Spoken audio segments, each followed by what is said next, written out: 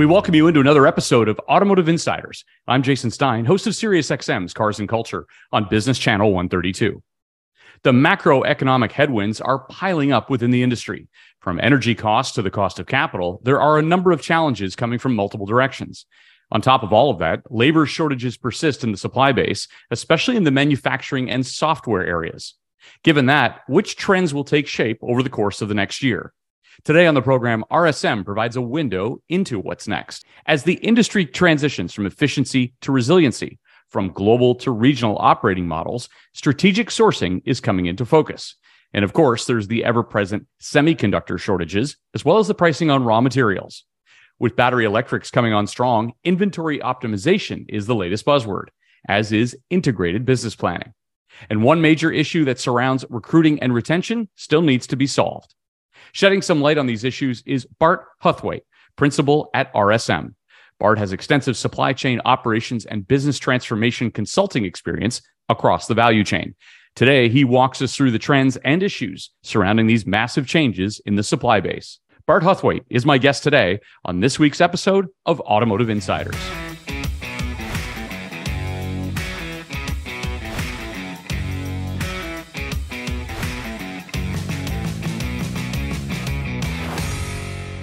Bart, it is a pleasure to welcome you into Automotive Insiders. Good to have you on. Jason, it's my pleasure to be with you today. Thanks for having me on. Thank you. Lots of conversation, Bart, around macroeconomic headwinds. We've talked about that many times on this program, but give me your perspective on some of the most important factors that we need to be thinking about as we consider the economic headwinds, whether it's energy or labor or, well, you tell me. Well, certainly I think inflation is front and center in everybody's mind. We have seen some improvement over the past couple of reporting cycles, which has been terrific. In fact, we just got the latest reading today on the 14th that showed a continued decrease in CPI. However, the trend is starting to flatten a little bit.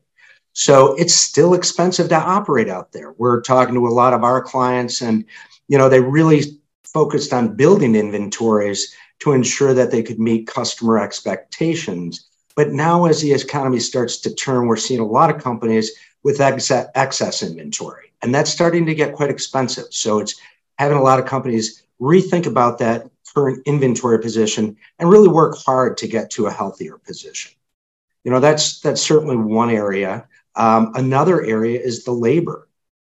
We continue to see just a fantastic jobs market, plenty of opportunity that's out there. We are seeing some layoffs, mostly in tech, but we are starting to see some layoffs in automotive, certainly. And in Europe, we're starting to actually see some foreclosures as well. So I think the draw of manufacturing is a challenge for some of the younger workforce, and the needs are there from the automotive standpoint. We really do need to recruit and retain top talent, but we're running into a situation where there's just better money to be made in other industries. Yeah. If you look at the real wage given inflation, manufacturing is one of those industries that's really driving negative, as opposed to services industries or other industries where it hasn't really had as big of an impact. So those are just a couple thoughts from a macroeconomic standpoint. What do you make of the cost of capital right now and the effect that the cost of capital is having on business prosperity? Absolutely. It's huge. So it's really constraining some of the necessary investments that need to be made, forcing our clients to be far more, prioritize those investments and really ensure that they're aligned with their strategy and really going to drive the needle in terms of where they want to go. But it's pervasive across the enterprise. We talked a bit about inventory.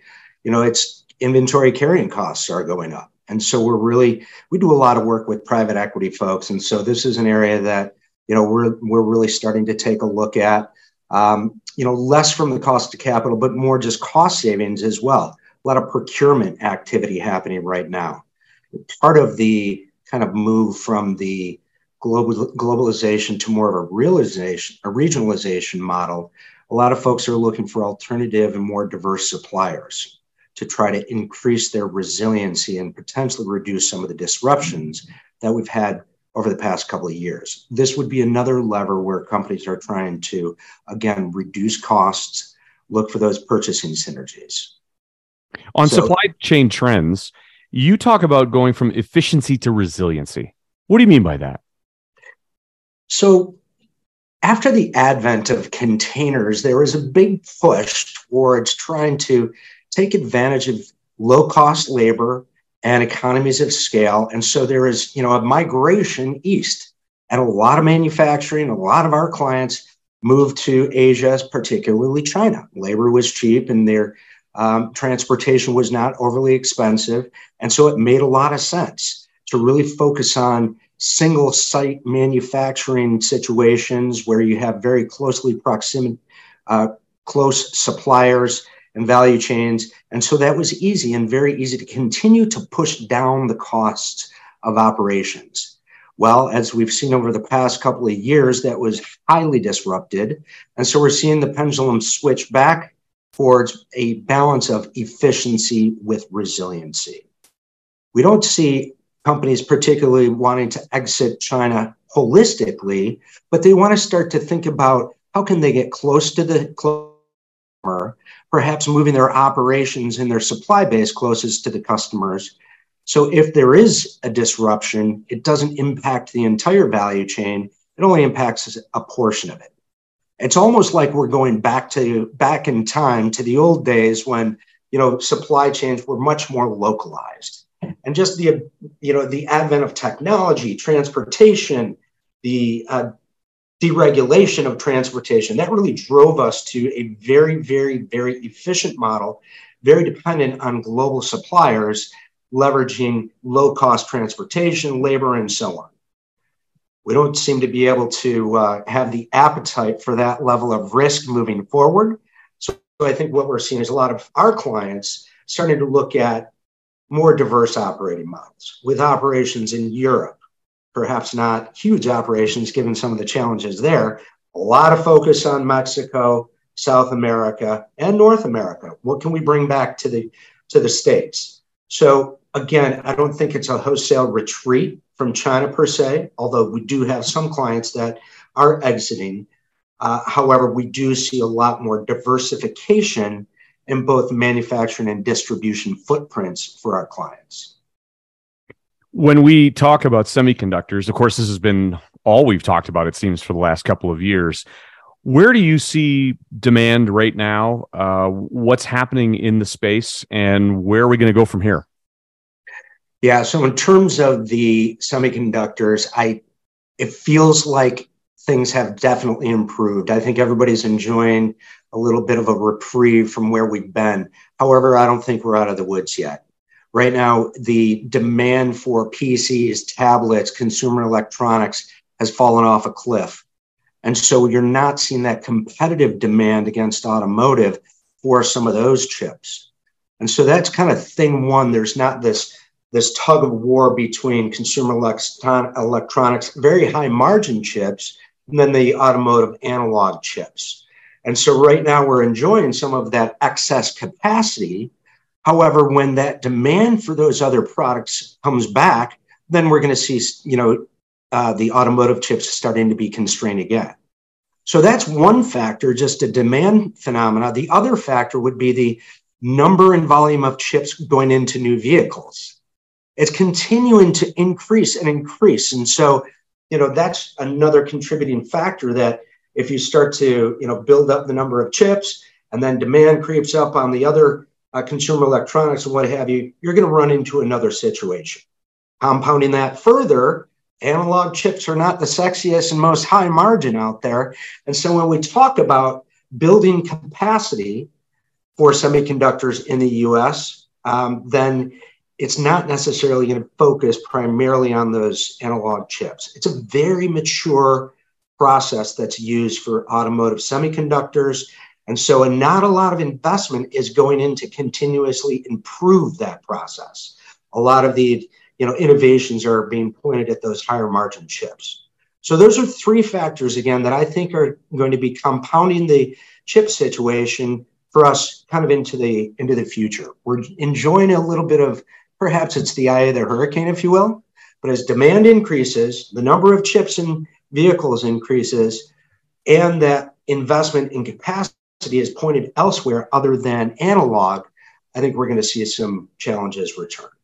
We're also talking a lot, Bart, about inventory these days and a bit of a normalization to some extent. But you talk about inventory optimization. What do you mean by that? So it's really remarkable the lack of visibility that a lot of mid-market companies have into their inventory planning and management processes. We spend a lot of time helping clients better understand their current inventory position and then segment it based on some tried and true supply chain tactics, essentially comparing the value or volume of inventory against the demand variability, coming up with a stratification of your inventory with the high runners, the repeaters in the upper left, which is very easy to plan around. And so it's very easy to get your arms around what the safety stock should be, what the reorder points should be, and so on and so forth. Whereas down in the bottom right of that quadrant, those are slower moving items that are more difficult to plan around. The challenge is a lot of our clients aren't proactively updating their systems, in particular their MRP planning parameters in their ERPs, to optimize and maintain a healthy inventory position. They set it and let it ride for a long period of time. And so we're really coming in and helping clients to get to a better inventory position, but think about those inventory planning and management controls and processes that are going to allow you to maintain that healthier inventory position. So that's kind of thing one. There was a client that I was out at last week, and we found, double-digit millions of dollars in cash flow that we could free up by burning down excess inventory or selling obsolete inventory. So these are, it's attractive. People need money now, and that's one source. But that's only one area. As we move forward, I think the next horizon is really, we're talking about optimizing our inventory. How do we optimize the value chain's inventory? Multi-echelon inventory optimization is really where I think we're going to be headed in the future. In the past, we've seen kind of the OEMs working with the tier ones, and then it was really up to the tier ones to manage the lower chain tiers. I think we're going to see a lot more visibility and transparency across those value chains, a lot more awareness from the OEMs, by the OEMs of those sub-tier suppliers, and a lot more collaboration to really work towards optimize the inventory across that value chain, offering a win-win for all players along the way, and hopefully some savings for client customers as well. Final subject, Bart, battery electric vehicles and raw materials. We've heard a lot and seen a lot around raw material pricing over the course of the last year. What are you seeing now, and what does 2023 hold for raw material pricing? And then how does that relate to battery electric vehicle acceptance? Yeah, I think we're seeing some, interesting pricing going on, some discounts in the EV space. It'll be interesting to see how that plays out, whether or not truly we're going to have a price war. I kind of doubt that.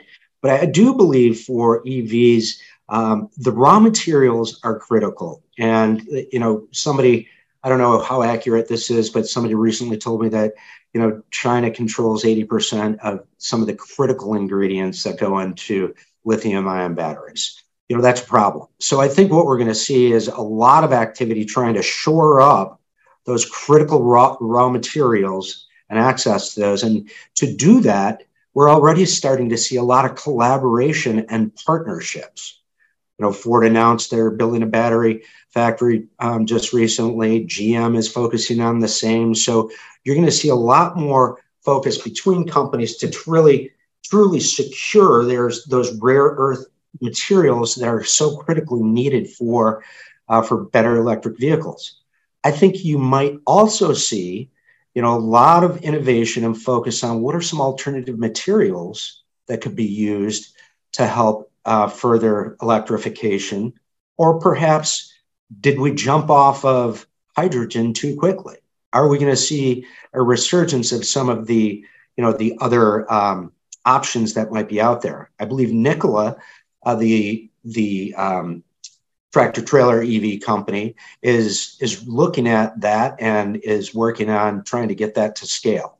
So I think the push towards EV is going to continue to accelerate, as we've seen. It's still has a long way to go before it hits a tipping point, but I think we saw in EU that they're going to be banning ICE engines in the not too distant future. So we're seeing a lot of kind of regulatory and socioeconomic pushes towards that. And so I think there's going to be, an acceleration of the adoption of EVs, but the answer on what the batteries are and what the powertrain answers are has yet to be resolved. There's a lot of challenges.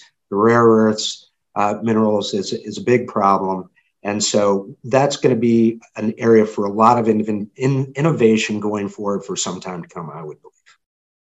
Excellent analysis, as always. Bart, thank you so much for being on Automotive Insiders and giving us a lot to think about as it relates to macroeconomic headwinds, supply chain trends, and, of course, everyone's favorite subject, battery electric vehicles. Thank you again for being on the program. Jason, it's been a pleasure to be with you today. Thanks for the opportunity. Thank you.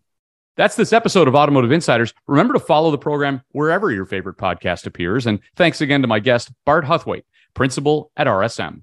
And thanks for listening to Automotive Insiders. I'm Jason Stein. We'll talk to you again next time.